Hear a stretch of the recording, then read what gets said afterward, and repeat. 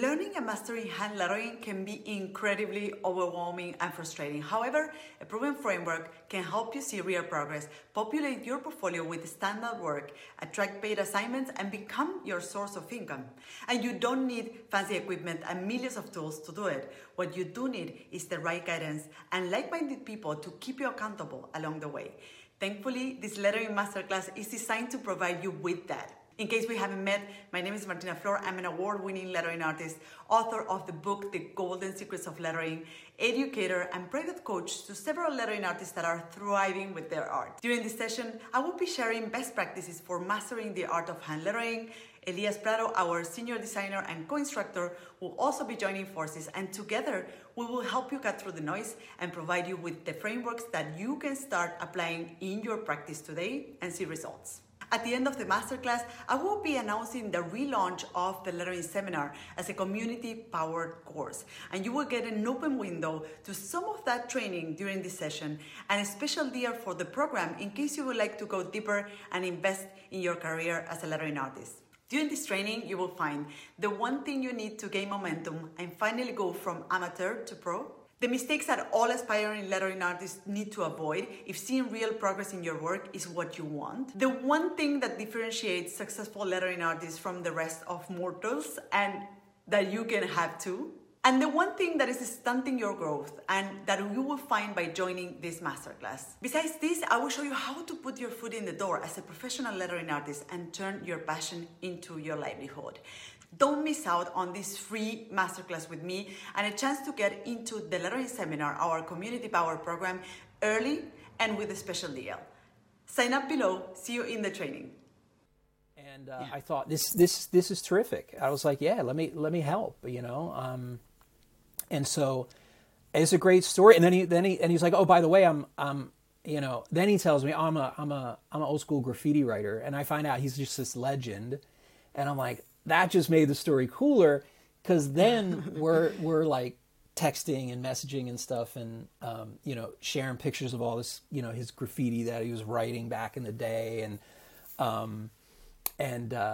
it was a great experience. And so those are the things, you know, as far as, you know, the work coming in. I mean, I do all my professional stuff through the studio, but I look at those opportunities as you know, ways to connect with people, to be involved with these projects, these, you know, that I find are going to be fun or help someone out. And but I look at them also as opportunities to practice, in a sense. I am going to draw letters anyway. I'm going to do it anyway. and I love what you say that.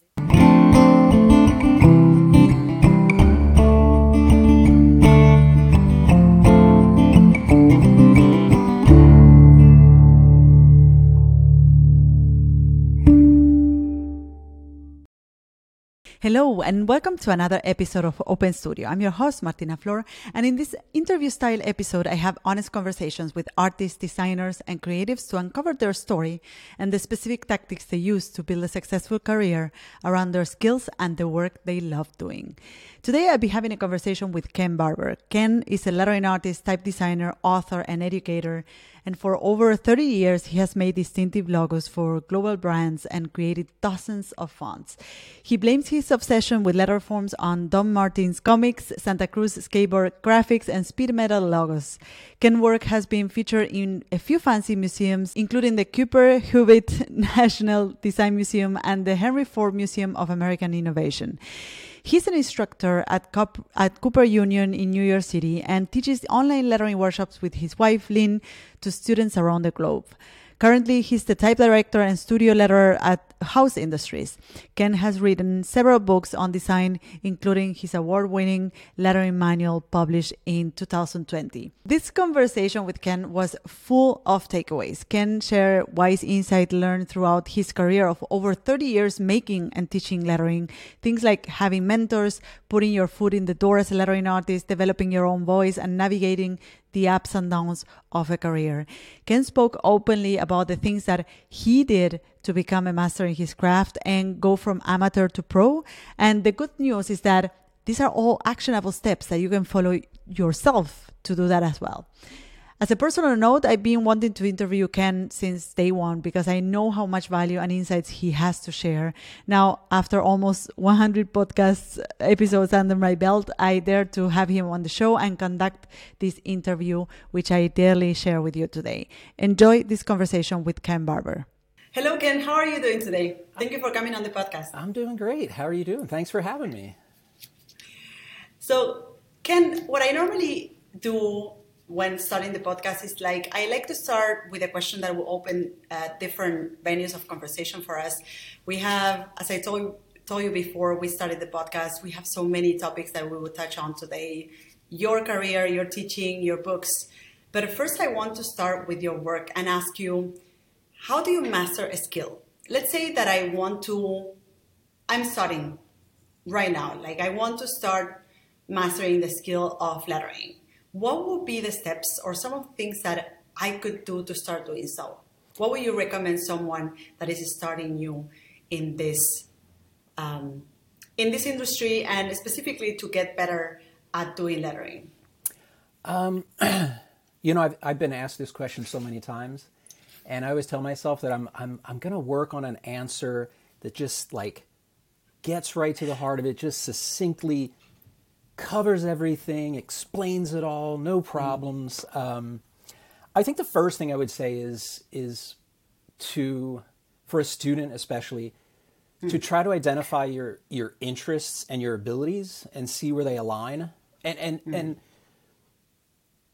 if you're particularly interested in lettering, you're probably looking at a lot of lettering. You're doing a lot of drawing, and so practice is I think it's probably obvious to most people that that's going to be clearly an enormous part of the process. Educating yourself is extremely important, and there's so many resources available today. When I started my career professionally in the early to mid 1990s. And there were definitely resources available. There were books on lettering. In fact, the books on lettering that continue to be my favorites by people like Tommy Thompson and Mortimer Leach. They were accessible, but I also entered lettering at a time when desktop publishing was becoming a thing. Everyone was really just completely engrossed in just working with digital typography and the ease, the convenience, the things that you could do with that, and rightly so. So I had an interest in that as well, but I realized that if I also had an interest in lettering, I wasn't quite sure what it was. I knew I wanted to draw letters, so I would give students today the same advice that I followed.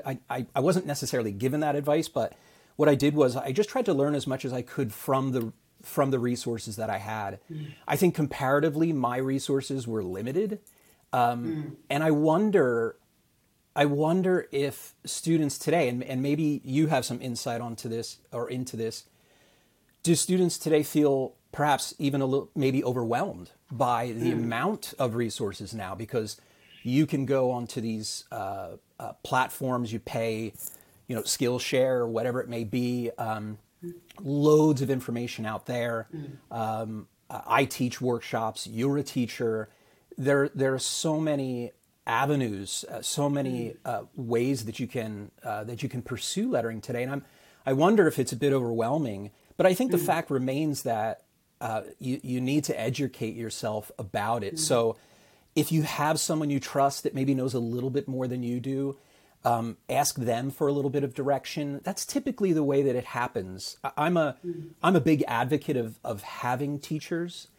I attended Tyler School of Art, and I received a degree in graphic design, and that's what I thought I was going to do. At the time, my teachers didn't really have a deep knowledge of lettering. They didn't really know how to direct me. I was also interested in illustration and sort of traditional graphic design. But finding someone who can help, at the very least, steer you a little bit down the path that you want to pursue is enormous. And for me, I had to find those people. And I suspect that's what people are doing now. My students, if they have a class with me, they'll return, or someone may tell them, hey, you should check out this instructor or this class. So I would say that you have to find those people that you trust, either to lead you in that direction, or that could potentially be your instructors. For me, it was tracking. I mean, I guess we would call it stalking today. That I found out about these people, and I'm like, how do I get in touch with them? And I did exactly the same thing. I had an employer who sort of knew folks at the Type Directors Club, which is an organization in New York City. They're global, but they put me in touch with someone who put me in touch with someone else, and suddenly I'm cold calling, people like Ed Benguet, and, I'm like, hey, I'm interested in this lettering thing. And I don't know if he was just bored or, I don't know. He was super helpful, and he just shared with me his experience, stories about his life, and it was fantastic. So I would definitely look to find those people who can steer you in the right direction. I think that's invaluable. You can teach yourself, and certainly people do, and they become very skilled. But I mean, you have experience at KBK, and I'm sure. I mean, what are your thoughts on that? Do you find that having those mentors was irreplaceable? I mean, it was for me. It continues to be for me. But I'm curious what are your thoughts on that? I mean, it's interesting that you mentioned that, because I don't know if I ever told you this, but you were the first person that helped me put a name tag on what I wanted to do. And, when I was enrolled in this program in the KBK, which was, for those that don't know, is a type design program in the Netherlands, you came in to taught a lettering workshop. We had a 2 days workshop with you. And I remember that this experience was pivotal for me, not only for the things that I learned and like the techniques that I learned from you, but also because for the first time I said, well, I want to do what he does. I love this line of work. And this is, I know that up until that point, I had all these teachers available for me, and I was learning from some of the best in the industry, but still there was something off between what they were doing professionally and what I imagined myself doing. I couldn't imagine myself in their seats.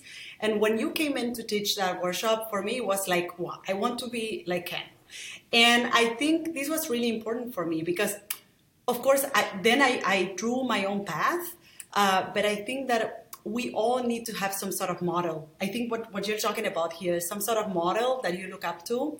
And if you can have access to these people, these people that are doing that thing that you want to do, and you can pick their heads and get some of the insights on how they got there where they are right now, then it's invaluable, And I feel that, of course, afterwards you will go ahead and carve your own path, but having that model, being able to say like, well, this is the direction in which I want to go, I think that is really important. And I think that is also what happened to you. Cold calling, you mentioned Ed Benguet? How do you pronounce this? Benguet. Yes. And I wanted to really ask you about this. Who were these people for you? So Ed was one of them.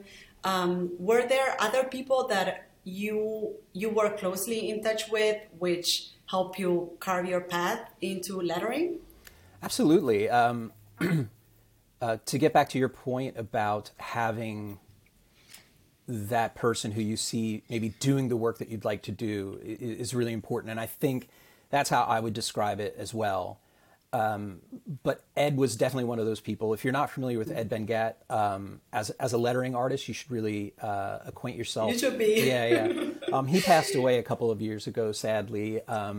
But he, as I mentioned before, he was just really kind. He was really open, and I wonder if. Can you tell us a little bit what was that like? Like tell us like the first encounter. I want to dig deeper into that anecdote of like meeting him and what was that like? Did you have meetings or conversations with him or? It's I don't know if I remember the specifics of the first time that I got in touch with him. I was intimidated because of who he was and really continues to be in contemporary lettering and his role. So I was definitely intimidated, and he had a very gruff demeanor that until he warmed up to you or you sort of got past it, he was very super friendly, super amicable, but for me, he was a little intimidating because he spoke in a very straightforward sort of way. He didn't, mince words or anything. And he had this great New York accent. And it's crazy because anytime I cannot think of him without thinking about the way that he spoke. And I actually he and I gave a presentation, and I think it was part of the TDC and the Type Directors Club. And I talked to his wife before we went on stage, and we gave 2 independent presentations, but we contributed to each other's. And I talked to his wife Elisa, and I said, I want to share this story, but it involves me basically doing an impersonation of Ed.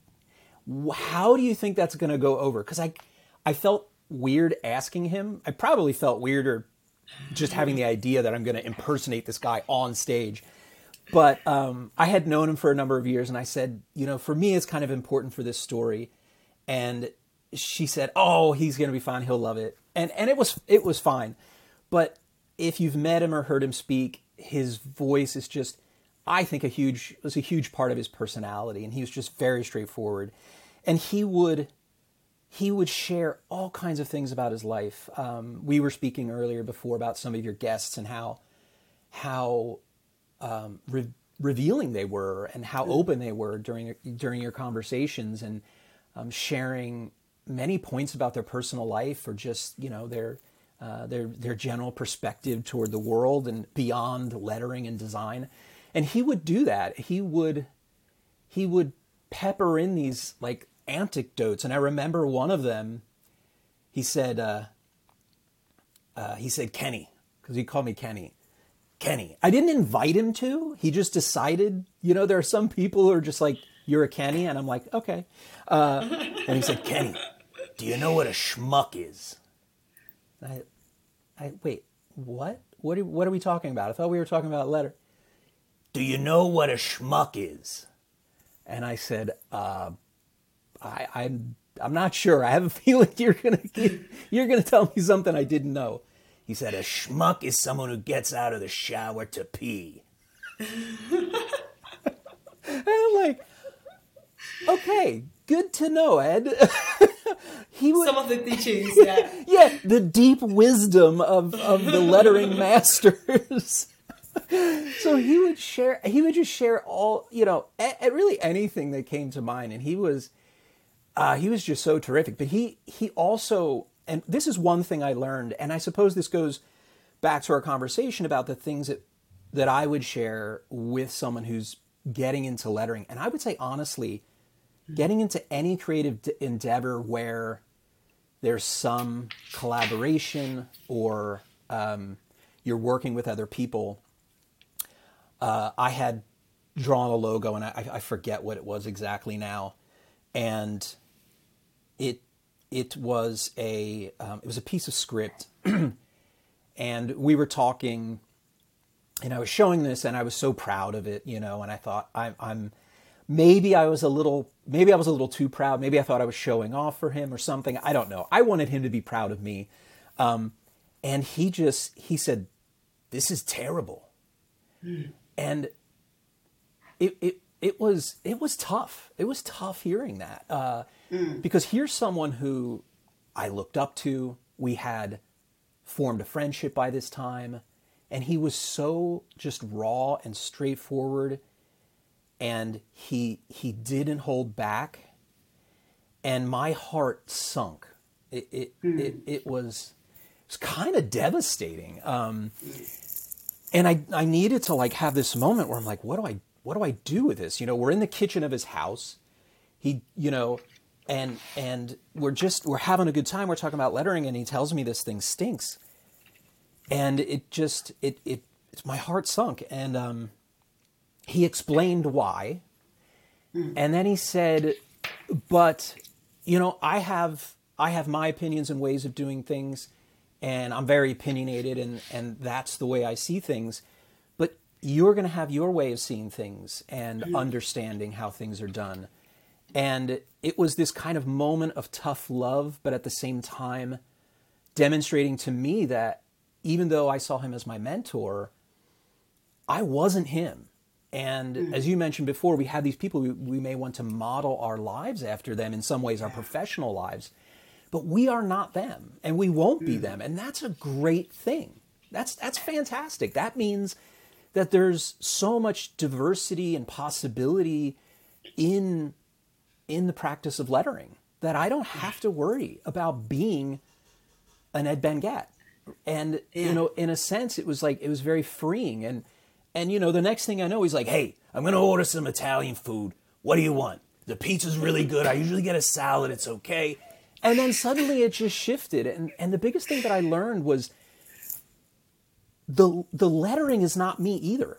Like, I don't mean to, you know, get too, philosophical or too meta about this whole thing, but he could talk about lettering in a really dispassionate way. He could talk about it in a very objective way, maybe at least as objectively as you could. And for me, that was a revelation. I was like, wow, I'm not that lettering. He's not talking about me. Yeah. He's talking about the decision-making behind it, or some of the choices and how it affects these things that allow us to talk about lettering in an objective way. It's as personal as it is. It's still this, you know, in this case, it's this commercial endeavor. You've got a goal that you're trying to achieve. Do the decisions that you make in the process of trying to do that meet that aim? And in his opinion, it didn't for certain reasons. And that was another huge thing for me, was to try to remove myself from the process. And I wonder if how much other people struggle with that. I'm not like fully, I don't know. Do you ever have moments where you just feel, I don't know, just kind of not disconnected from the process, but you don't factor yourself or your feelings as part of the process? In one sense, you're a set of hands. These ideas are occurring. And let's face it, I mean, we can practice and do all these sorts of things, but we don't really know how, how sometimes these ideas strike us. We the expression like a bolt from the blue, or, out of nowhere you get this idea. I mean, it's very difficult to explain. Yeah. And so I don't know. Do you ever find that you remove yourself personally from a process? Or, I mean, maybe it's something, I think about things too much. So maybe. I think I appreciate that you bring that up, because I think this is something that many artists out there struggle with, and I personally have struggled with. Like, we are so attached to our work, or our work is such a big part of our identity that it is hard to detach from it. And whenever we get criticized, or we don't get enough likes on our work on social media or whatever, this affects us personally. Or when we get client feedback that is not positive, it's hard for us to go ahead and do the changes. As you said before, this is, at the end of the day, our work is our commercial endeavor, if you're doing this commercially as an artist. And in a way, I think it's very healthy to be able to detach yourself from the work, and in a way, admit or assume that you are providing a service, right? And you're helping someone tell their story, create a logo for their brand, and you have that skill to make it possible, right? And I love that I love that among all the points that you mentioned, going back to the first question regarding how do you master a skill, you mentioned, okay, identify what your interests are. Second, practice. Number 3, educate yourself, right, through books, through workshops, through resources. You also mentioned model or find a model for yourself. And I love that now at the end of what you just said, you were mentioning how important it is also to have honest feedback, to have someone who will tell you like, hey, this doesn't look good. I mean, there's ways in which you can improve this. And, you know, I love that.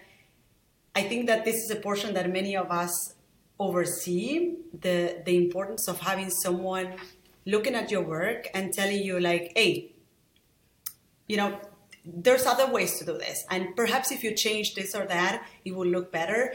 By the way, you also have done great improvement. You know, you also, you know, you are also finding your own style or whatever Ed told you at that time, right? So, or maybe this is your way to do it, right? But I think it's so important not to forget that portion of improving your skills and getting better at something that has to do with, you know, having someone to give you honest feedback. And to be honest with yourself. And yeah, that's really challenging early on. I mean, we've all seen, you know, the terrible, you know, talent shows on TV and people who think they're excellent singers or some other kind of performer. And they're, you know, probably to most people's ears, they're horrible, you know, they're lacking an honesty, I think, with themselves. And that's why I think you do need that person or some feedback from a group or community or individual that can say, hopefully in a really constructive, helpful way, that like, maybe this isn't your strong point.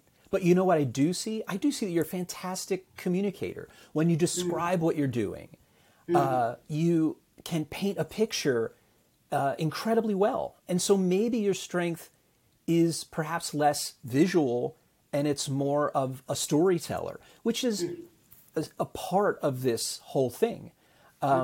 So I think having that, trying to cultivate some honesty with yourself, and remembering the fact that it's a process. And I don't want to spoil things for people, but the process doesn't really end. As far as I can tell from my experience, it's a continuing process. It isn't that there's some level, at least as far as I can tell, that you achieve and then it's like, oh wow, I figured it all out. There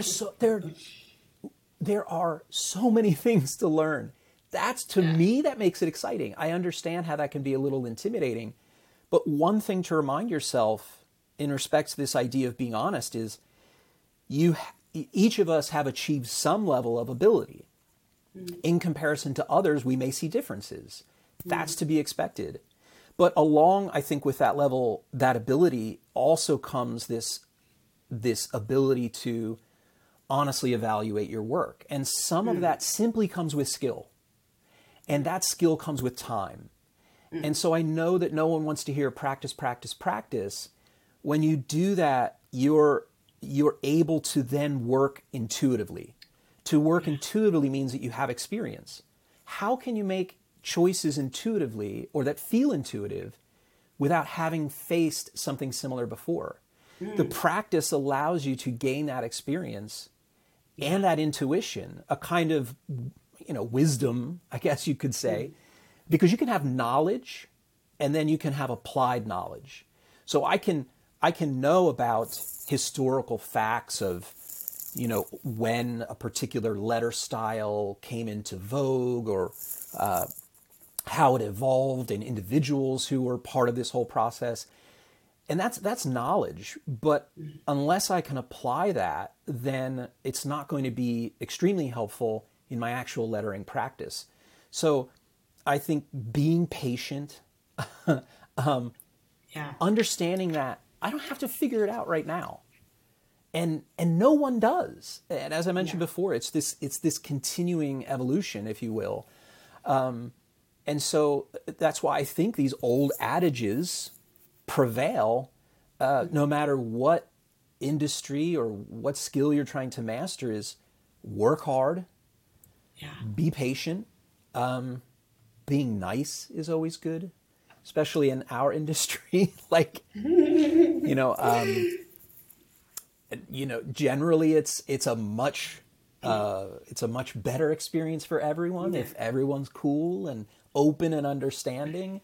But I think you may, coming back to this idea of advice, and you had painted, this scenario that what if there's someone who's interested in lettering and they want to pursue that. Another thing that I would say to keep in mind, and I know I'm jumping around a little bit here, but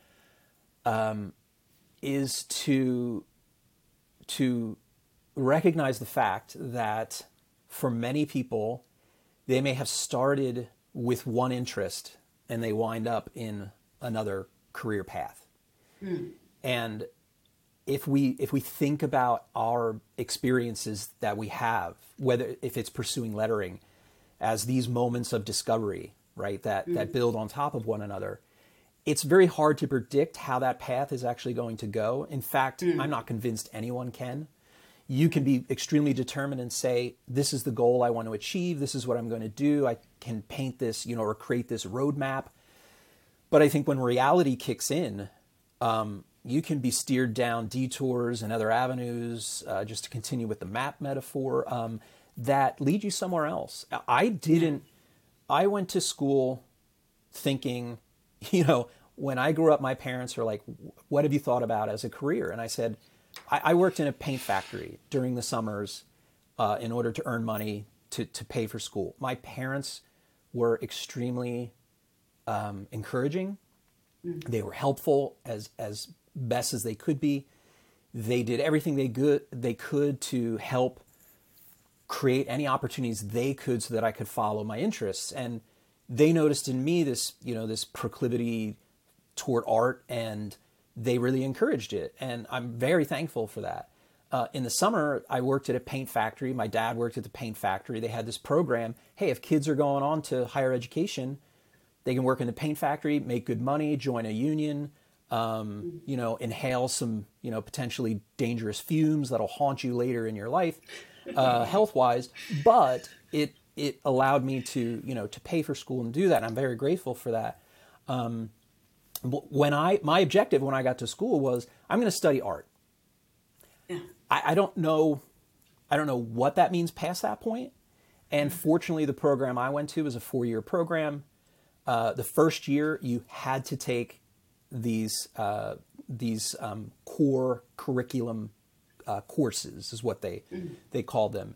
And you didn't really have a choice. And this forced you to essentially have some experience in different fields of art. And then you could take electives, and you didn't choose you didn't choose your focus until your junior year. So you already had 2 years of experience. And at that time, I thought, I want to pursue graphic design. As a kid, I would use my mom's typewriter to make phony business cards and letterheads for these non-existent companies, and I continued to do that in high school. So I was drawn to graphic design, even though I didn't really know. There was an element of it for whatever reason that attracted me. But when I was in school, I thought I'm going to be a graphic designer. And my the first 2 full-time jobs I had, I played the role, I suppose, of what people would define as sort of a traditional graphic designer. We did some logo work, you did layouts, a little multidisciplinary, but still squarely within graphic design. And I thought, that's what I'm going to do.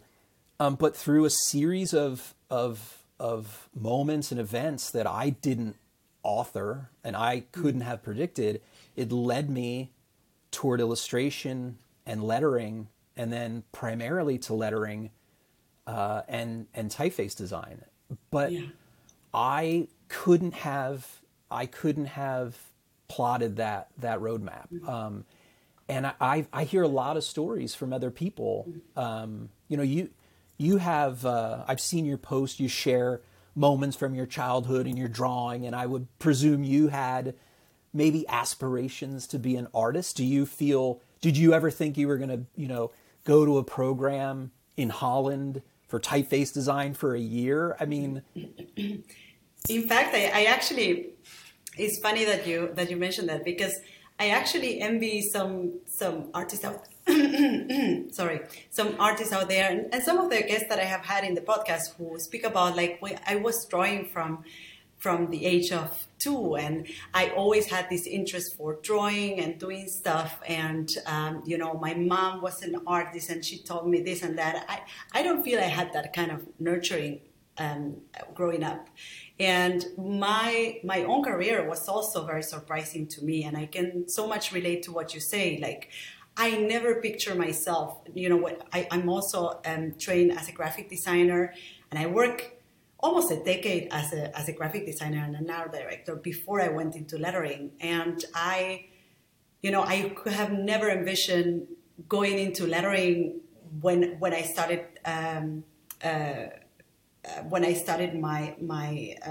my studies in graphic design. I didn't even know that there was something called lettering out there. So I think I can totally relate to what you say, that, you know, in a way you have to keep your mind open to what the process shows you, or what are the ways, or what are the venues that open up why you do things and you try out different things in your career, right? And I think that, you know, as I hear in your case, you went into art school because you had certain interest in that, and then from that you went into the kind of interest you had in lettering, and you started doing lettering on the side or on your free time, and then things one thing led to the other. It's not like you had one clear map of what you wanted to do. Otherwise, you know, it would be really easy. And perhaps really boring as well, right? Exactly. So I think that's also, I think, is really refreshing for those that are listening and are perhaps starting right now in the industry with whatever skill that they are working with, whether that is illustration or lettering. I think that is really refreshing because when you're studying, you're wondering, you know, what is the roadmap? In which direction should I go? And I think that is really empowering to let people know that you will figure it out also along the way. It's not something that you figure out up front and then you go do it. It's something that you figure out as you take action. And with every new thing that you do, every new action or step that you make, you will have insights, and then you will have information to make the next step, right? Yeah, absolutely. Thank you. You're proving my point.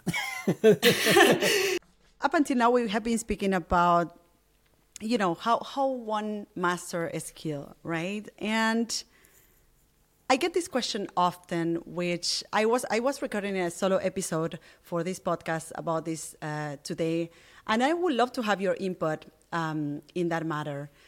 When do you think one is ready to make a living with their skills? Because I get this question from a lot of students, and I know that many of our listeners are interested in this. You know, I know that when you're starting with a certain craft, you are putting in a lot of work, and you start seeing progress. You see that your work is improving, you know, considering that you are putting in the work and the time, and you are doing all of the things that you have shared with us, practicing, educating yourself, having someone to guide you, and having someone to give you feedback.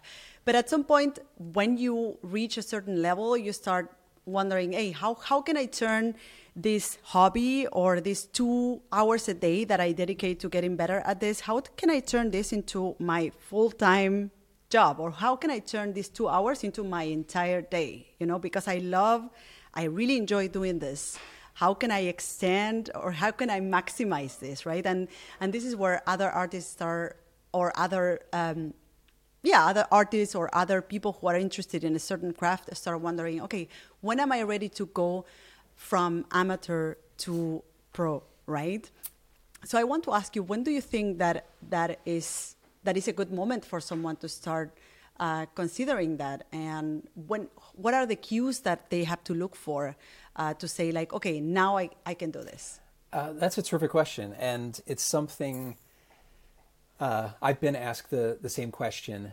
If I were to be completely honest and look at my own career as an example, I probably, in hindsight now, I have a certain number of years of experience, and I can see the improvement in my own practice as compared to what I did 25, 30 years ago. So I like to think it's a pretty big difference. Yeah. If I were to give myself that advice, it's very tempting for me to say, you didn't have any business starting professionally when you did. You just weren't good enough. But I'm measuring my past self from my current standard and from my current understanding and knowledge. But that probably would be bad advice for my past self. Because I think I have to admit, I've gone back and forth about this very question.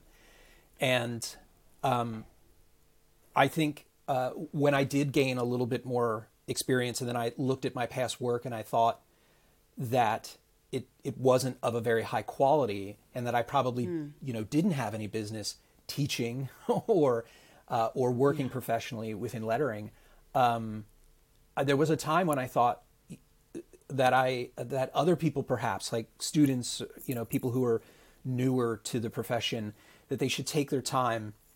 They should resist sharing so much because maybe it's not of a high quality, and someone may be confused about that, or it could kind of muddy the waters in terms of like, okay, well, what is good versus what is something that perhaps isn't quite to that level. But I think that's probably bad advice right now, because if I gave myself that advice, I would have never taken the opportunity to kind of flounder through this, my early experiences, and given myself those opportunities to genuinely improve in my practice. So, I mean, technically speaking, if you can make money doing what you do, you're a professional. Right? I mean, when is it time for someone, to begin their career? In some ways you could say when someone's prepared to pay you. But my advice would be to try to keep that in perspective, even though you may not have that perspective yet, because if you're just starting out, you lack that experience and that skill to really evaluate your work, I think, in a really effective or successful way. So it is time. Also, we mentioned mentors before, and people who are honest with us. I think it's a time to lean on them as well, especially if you have a connection, say, within the industry, who can say, yeah, you can absolutely do this. Or, you may want to consider this route, taking a little bit more time. Perhaps it's, if you have a day job, if you can kind of hustle on the side, get work, which really, honestly, I would look at as just an opportunity to practice. Being paid, extremely important. I don't want to gloss over that. But looking at those as opportunities to learn, to begin to build a portfolio, and then being open to those opportunities where maybe there is a time to take a leap, or taking a very, in some ways, a much more traditional approach to it, and going out there, applying for jobs. When I left school, one of the jobs I had was working at a firm that did a lot of sports branding. And I really wanted to do more illustration and lettering, and it was perfect for me, even though the subject matter wasn't dear to me. It wasn't something that I was really motivated to letter because of the subject matter, but it gave me an opportunity to illustrate and to letter. And the people, my employer at the time, trusted me enough to give me that opportunity. So another part of that equation is putting yourself out there and looking for those opportunities. There are so many ways to.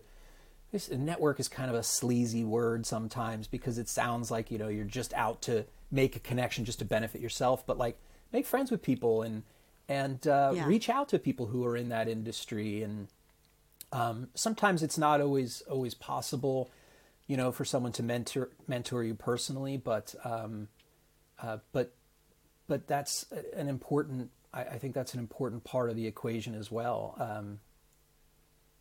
I don't. Yeah. I mean, what kind of advice do you typically give people? I mean, I agree with you 100%. I think that you touch on some of the things that I consider very important. You mentioned building a portfolio, which I think that as an artist or designer, I think, it all comes down to developing a certain confidence to really step up and say like, okay, I'm going to start charging for this work. And I think as if you focus on what you can control, which is your work and your output as an artist, is already a big plus. So focusing on developing a portfolio and being able to look at your portfolio and say like, hey, look, I have a good portfolio of work. I can step up and go find clients and go charge for my work. And I think also something that you mentioned, which also I think has to do with developing that confidence, is to have someone giving you that courage or giving you that positive or negative feedback sometimes, right? And I know that for a fact because within my academy, we also have this coaching program for lettering artists and illustrators. And I think that one of the biggest takeaways that those who go through that program have is that they leave the program with courage or with self-confidence. I think the major feedback that I have gotten from that program or from the members of the program is that they feel that everything is possible, and they feel that, now I have confidence in my skills and in what I can do, and I can focus more on going for it, right? And I think that what you mentioned has to do with that, with, building a portfolio, developing that confidence through doing great work, which is, I think, what artists should aim for to really, to develop that superpower that has to do with your work. And then, of course, finding people who are pushing you forward, right? Because you can also be around people who are just talking you out of that idea. And I think something that was, just to wrap up this concept, something that was important for me in the very beginning is that I started speaking to other people about what I was doing. I was introducing myself as a lettering artist.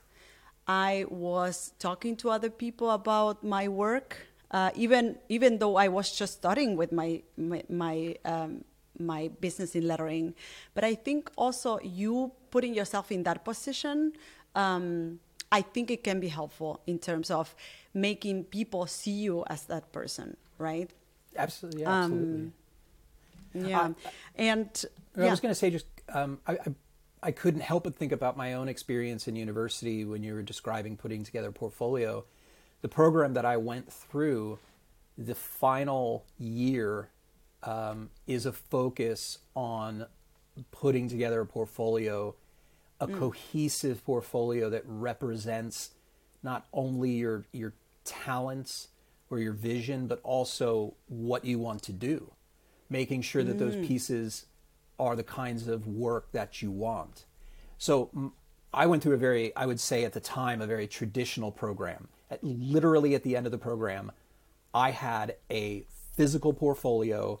I still have it. It's in my basement. That's how much I think of it right now. But it's probably 5 to 6 inches thick, and it's got to be, I don't know, the boards are probably, you'll have to do the metric conversion, but an enormous portfolio to the point where I would literally, I'm not exaggerating, get calluses on my hands, because at the time, the internet was still more of like a fledgling type of thing, and so most of the connections that people were making were in person. And so studios in New York City had portfolio drop-off days. So you would literally, for me, I was living in Philadelphia at the time. So I would get on the train, go an hour and a half to New York City, literally schlepp this enormous portfolio, ridiculously heavy, because it was very traditional. It had all the the museum board, and then physical. Much of it weren't even digital printouts. We had to assemble it a lot by cut paper and all this sort of stuff, and do rub down letters, ancient techniques. But we would drag it around to the various studios where we hoped to get a job. And these studios, you'd call in advance, ask when the drop off was. They would tell you the day, tell you the time period, drop it off at 11, pick it up at 1. You go to another studio, the drop off there is at 3, you pick it up at 5. And you just make your way around the city this way.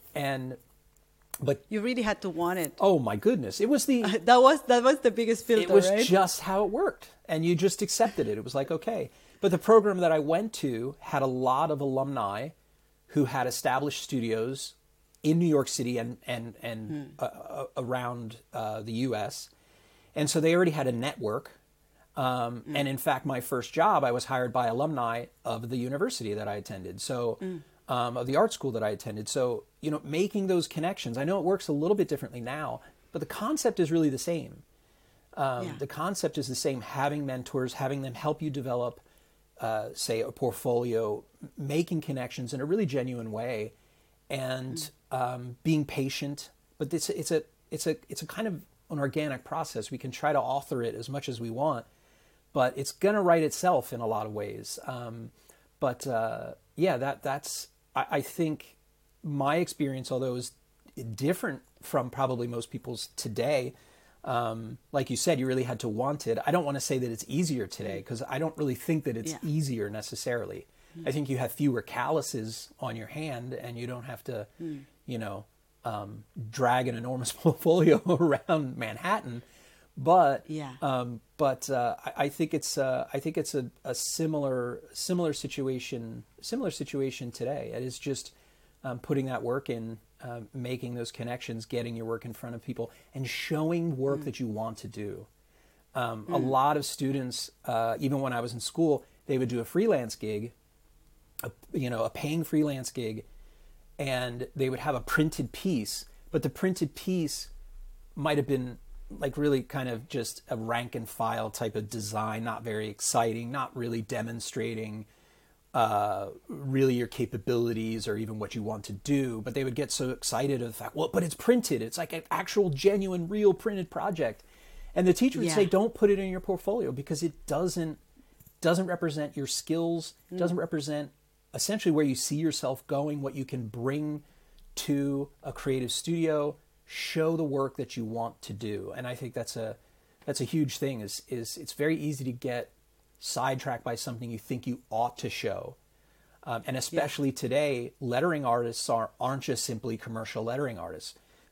I design logos. I do advertising lettering. I'll paint a wall mural. They're very, very, as compared to, say, commercial lettering artists from a number of decades ago, varied in their skills. And if you want to do that and you find that fulfilling and how you want to pursue your career, do it. But you don't have to do all those things. And I think that goes back to identifying your interests and abilities and see where that overlaps, and trying to find the vocation somewhere in there. So you mentioned how important it is to build that portfolio of work that really reflects the kind of work that you want to do. And I think this is a perfect segue to another topic that I wanted to touch on today, which has to do with how do you find, once you decide to take the leap or to do the transition from amateur to pro, how do you start finding those jobs, right? And I wonder, in your experience, how was it for you to find, or how were some of the strategies that worked to find client work? Where were some of and this is a recurrent question here on the podcast, because I'm always curious about how do you find jobs, and how do artists get dream assignments, right? So I'm sure you had many sources of jobs coming towards you, right? So the different ways in which assignments came your way. But if you perhaps can name some of the things that you have done in the past that were very effective for you in terms of getting that assignment or reaching out to that client and turning that into a customer. Can you talk to some of those experiences? I don't know if I'm going to be the best person to talk to, to talk about this. So as I mentioned before, my education was traditional in the sense that at that time, that's how essentially design programs operated. And the typical pathway in terms of one's career as a designer or even a letterer was also what I would say is a little more traditional in the sense that it might not be reflected in the way that people work today. So when I started, as I described this process of looking for work, I wasn't looking for freelance work. I was going to studios with the intention of being employed at the studio. And that's pretty much how my career has gone. So I haven't really been in a position to go out and fish for work and that sort of thing, because I've always been part of a studio where that was typically already in place.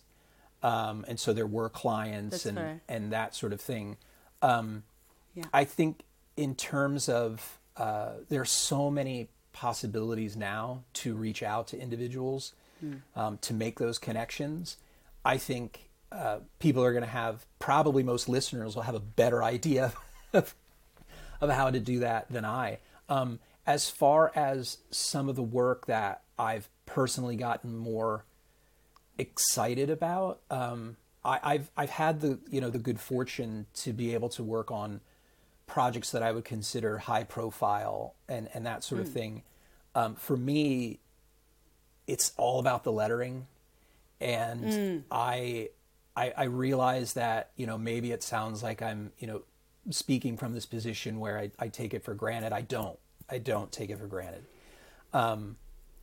but I have to confess that for me, it's about the lettering. It's about the project, and that's just the truth, because I genuinely enjoy the process. I see the process as personally enriching, because usually I have to do things like I have to do research, and so with every client, no matter who it is, big or small, whatever the market is. You have to have a certain awareness of how you're going to meet that client's needs. And that means you have to inform yourself as much as possible. This is my personal experience. And so for me, it's about the lettering. So although I have had the good fortune of being in a situation where those clients were coming through the door, as far as like personal projects, ones I get really excited about are ones that just have a great story to them, or there's a case that someone just messaged me, I think it was 2021, and it was an old school graffiti guy, and he wrote different names. I think he's most known for writing Trike. So he was writing in New York City in the 70s and 80s, and he hits me up. And he's like, hey, me and a couple friends are putting together this youth basketball program. It's totally nonprofit. We're basically seeing that the kids who are affected by the pandemic, they don't have an outlet, because those things were shut down and they hadn't rebooted yet. And so we want to give these kids basically a tournament, engage the kids, give them those opportunities back that were taken from them in a lot of ways. So the schools hadn't returned to competitive sports in the area. This is in the Bronx. And so they decided, his name's Turk. Turk decided that he and two school friends who had long local history. Turk actually played college basketball, Division I think, in the U.S. Kind of a big deal for college basketball. And he and his friends said, we're going to do this nonprofit We're going to get these kids on the court. We're going to have fun. We're going to do a tournament over the summer and get these kids re-engaged in something they love. And so he hits me up and he's like, you want to be part of this? And I'm like, yeah, I do. I just, like, to me, what he was doing, it just, I felt that was really important. I'm a dad watching my kids being affected, not being able to engage with their friends, to do the things that they were doing, their lives completely changing. So I had a front row seat to that. And I thought this is terrific. I was like, yeah, let me help, and so it's a great story. And then he's like, oh, by the way, then he tells me, I'm an old school graffiti writer, and I find out he's just this legend, and I'm like, that just made the story cooler, because then we're like texting and messaging and stuff, and sharing pictures of all this, his graffiti that he was writing back in the day, it was a great experience. And so those are the things, as far as, the work coming in. I mean, I do all my professional stuff through the studio, but I look at those opportunities as ways to connect with people, to be involved with these projects, that I find are going to be fun or help someone out. And but I look at them also as opportunities to practice, in a sense. I am going to draw letters anyway. I'm going to do it anyway. And I love what you say, that it's all about the lettering, because I think that oftentimes I oftentimes hear lettering artists thinking like, hey, I want to get that dream client, or I want to work for Nike or Adidas. And I always name these two brands because they are the ones coming up more often. And they mention this as a mean of like, when I get to do work for those brands or those big clients, I will get to do great work. And I think that it's great that you mentioned that you can do great work, great lettering for the bakery next door. And, it's all about having that great result and that great piece of work. And you can do it either way, for a big client and for a small client. So I find that concept really refreshing. And Ken, I want to change gears before we wrap up this episode and speak a little bit about the ups and downs of a creative career, right? So I want to talk about what were some of the down points that you experienced throughout your career. Things where, moments where you had to make a tough decision or move things around or rethink the way you were doing things. Just to give you an example, with my first child, for instance, I thought, okay, I need to hire help in the studio. And this is where I made my first hire in my studio. With my second child, I thought, okay, I have to rethink the amount of traveling that I'm doing right now because this is unsustainable. So then there was this moment where COVID hit, and that was another moment where I had to rethink, okay, what is the thing that we are leaving out in the studio? What are the things that we are doing next? So will you speak a little bit about this, about some of those, what these moments were for you, and what are some of the things that you have changed throughout your career? Well, I definitely can sympathize with having a kid. Maybe not like personally having a child, but having a child with my wife. You have to, in my experience, you have to be prepared to adapt. And it sounds like you learned the same lesson. For me, it was accepting the fact that schedules we're gonna shift, finding time to not only be a parent and continue to connect with your spouse and all those wonderful things, but also sort of fitting your career in there. And for me, it involved just a lot of rethinking, say, scheduling, for example, and finding out ways to do that, and accepting the fact that there were going to be nights that I was working. And in those moments, and I think we've all had them to some degree or another, it's a matter of acceptance, not in the sense that that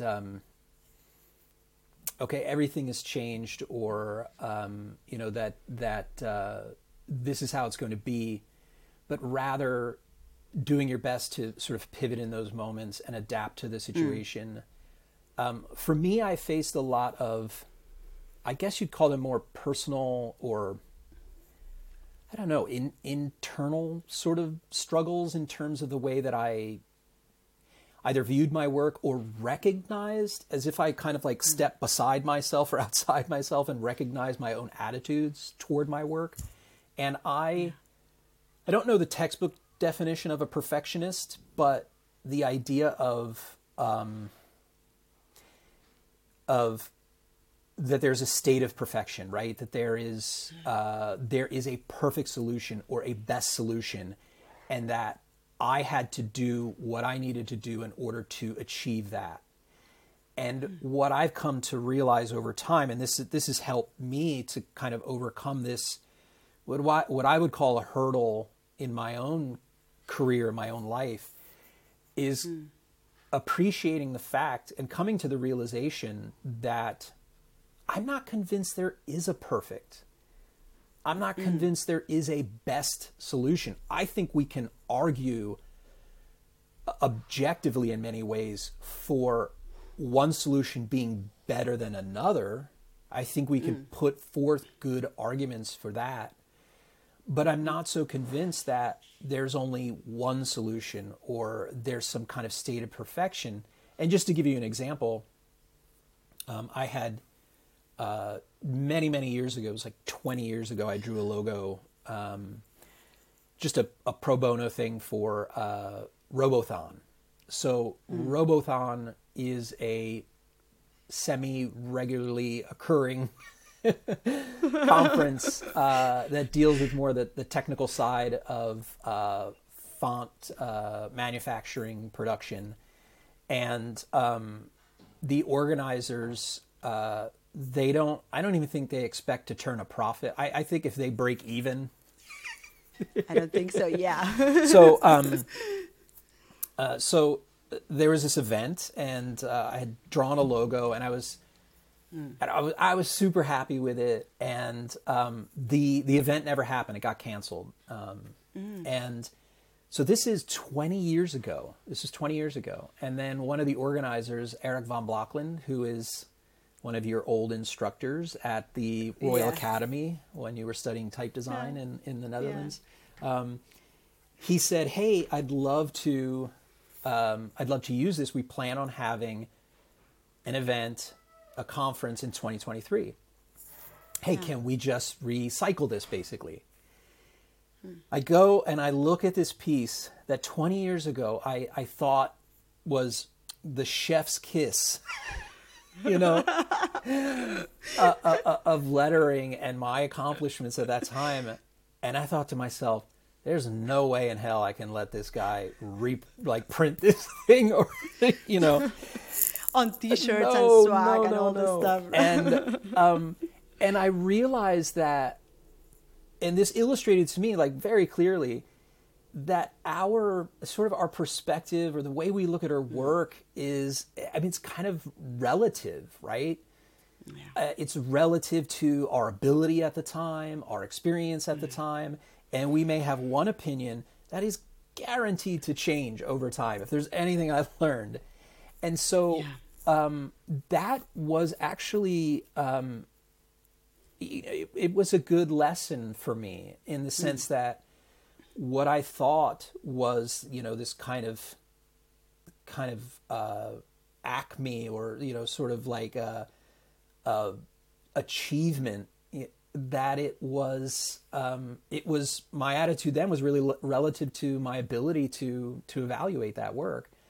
Yeah. It doesn't necessarily make it bad. It's just I have a different, maybe I guess I have a different standard, or just have different ideas. And so this planned event for 2023 was canceled too. So I think the whole thing was just cursed. But I could see the mistakes that I made at the time, which I think were valid, and I think I could put forth good reasons, objectively speaking, to why I think the logo could be improved. But it was the best I guess I could do at the time. But that's, for me to accept that that's going to change also illustrated to me that maybe there is no perfect or best, and then it's completely, we can say objective, but it's completely going to be, it's as they say, beauty is in the eye of the beholder. Someone else may look at it and think it's fine or think it's awful. Getting over this kind of idea of perfection, and that I should strive for perfection. I think I should strive for. This is something I learned from Doyle Young, and his opinion was that we should concern ourselves with making something good over making something novel, something that we think is kind of unique or groundbreaking or experimental. He said we would serve ourselves a lot better as lettering artists if we just focused on making something good. And so, and this is another thing I learned from my friend Ben Keel. Shout out to XYZ Type Company. But he would always remind me that don't let the perfect be the enemy of the good. Basically, get out of your own way. It's good. It serves the purpose. And this has led me to many of the ideas that I now share with my students, because when you're teaching, and this goes back to kind of, I guess, that hurdle or the difficulty of having some internal sort of conflict in terms of the way that you look and think about your work, is that teaching really forced me to consider, could I talk about work objectively? Because when I first started to teach, probably I was way too young. Getting back to an earlier point in our conversation, I probably had no business teaching. But I did question, who am I to give an opinion about work if I can't back it up with some reasoning, some type of logic, some tool that the student can use and benefit from? If I'm just giving my opinion and I don't back that up, reinforce it in some way, especially in such a way that they can also learn from it and apply it themselves, then I'm just giving an opinion. And so that really forced me to look at work and try to basically figure out some type of metric or language or something that I could equip the students with so they could evaluate their work. So I had to look at the way that I created lettering, the decisions that I made, and almost deconstruct that so that I could give the students something, give them some tools to use. Yeah. And so I realized that we could make good arguments for a piece of lettering being conceptually strong in terms of how it relates to that thing it represents, whether it's a person, a product, a brand, whatever it may be. And also look at it in terms of its aesthetics. Does it stand out from, say, competitors in the marketplace? Does it have a voice that is distinct? And then also there are practical considerations. Does this thing actually work in the way that we want it to, right? So a lot of times, as you know, the application of logos or a piece of lettering is dependent upon environment and different production methods. So there's going to have to be some kind of practical, utility to the mark. And it put me down this course of not only forcing me to face my own, I guess, insecurities, right? About lacking confidence. You talked about confidence earlier. Being confident about your decision making, being able to, I guess, find some to validate it. But as a teacher, that provided another level, which was, how do I make that accessible? How do I provide this as something that is, a perspective that a student can use, some tools in a sense that the student can use. So it had this other level, but I actually think that being confronted with that, especially in the context of teaching, forced me to face those those insecurities or those that lack of confidence head on, because you know, I was accountable to students, and so that was, I mean, for me, that was, you know, you asked about turning points in career and difficulties. I mean, for me, it was that continues to be something that drives me. And the flip side of that is I've also come to the conclusion that as an instructor, I don't have to have all the answers. I don't have to have all the answers. And I try to say it as least often as possible, but I'm becoming more comfortable with saying, I don't know. I don't know. That's okay. Maybe one of my students knows, right? And just being open to that. I don't know everything. I understand. I think there's a level of expertise that I'm expected to have, but I don't have to have all the answers. And this feeds back into, in my opinion, one's personal practice, where you can, when you encounter those roadblocks, it's okay to say, I don't know what to do here. But what I do, and I would suggest other people do, is walk away from it for a moment, a day, if you can. Sometimes there are commercial jobs, we don't have that luxury.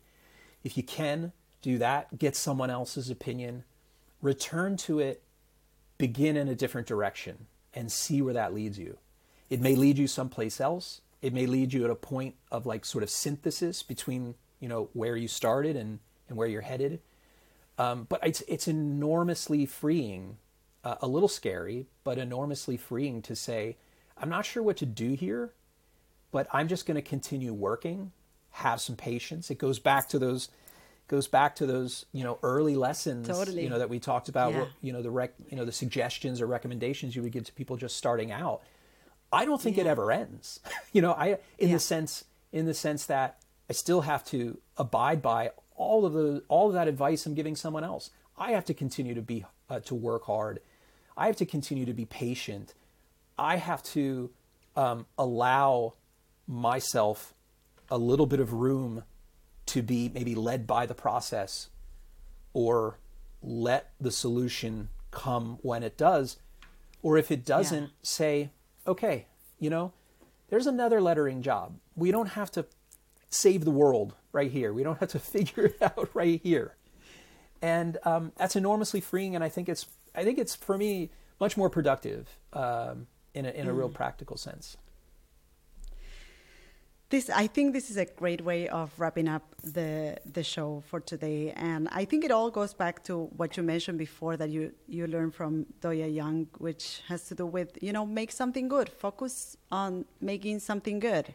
And when you don't know, you just don't know. You will figure it out along the way. And I think this is really refreshing for those that are listening. And for those that are wondering, how can you learn from Ken Barber, I'm going to add the link to his workshops on the show notes of this podcast episode. I'm going to also add a link to get his book, The Lettering Manual, which is amazing, and you should all get a hand on it. I'm also going to add this to the show notes. And I think, Ken, this is a great way of wrapping up the show. And what I normally do with my guests is to invite them to play a little game just to wrap it up, which is called Finish the Sentence. You didn't warn me about this. You didn't warn me about this. This is a total surprise. I thought, I was nervous coming into this. I haven't spoken publicly or done an interview in like 2 years. And I was like, I think this is going okay. And now we got the surprise. All right. Oh no. Exactly. Oh. So everything was going okay up until now. So this game is, basically what I do is to start a sentence and you complete it. Okay? Are you ready? No. I'm scared. So one question, are you still married? Yes, I am. Okay, cool. Then I'm gonna add that one here because I love it. See why I say that? So let's start. The world would be much better if people were just nicer to one another. I'm the best at making things more complicated than they need to be. I've never told anyone about the fact that Oh my gosh. I used to have a concept of lucky underwear. Oh my God, that would make another podcast, right? So if I wouldn't be doing this for a living, I would be... Ooh, I've often thought I want to be like a travel journalist. I think that would be cool. My wife always tells me that. If I just listen to her, everything's going to be fine. There's never been a better time to... Oh, let just the people you love know that. So good. Ken, thank you so much for all the things and the stories that you have shared on this episode today. Where can people find you? I'm on the gram, as the kids say, at Type Lettering. You can find out. I guess you mentioned you're gonna post all sorts of other things, but that's where I share about my workshops and my lettering process. I like to show lots of sketches there, and share personal projects. So yeah, that's probably the best place. And people are smart. They figure it all out. You'll find me in those other places. I will add all of these links to our show notes. Thank you so much, Ken, for taking the time to talk to us and to share all the insights with our listeners. Any last words that you would like to add? I mention it was at Type Lettering?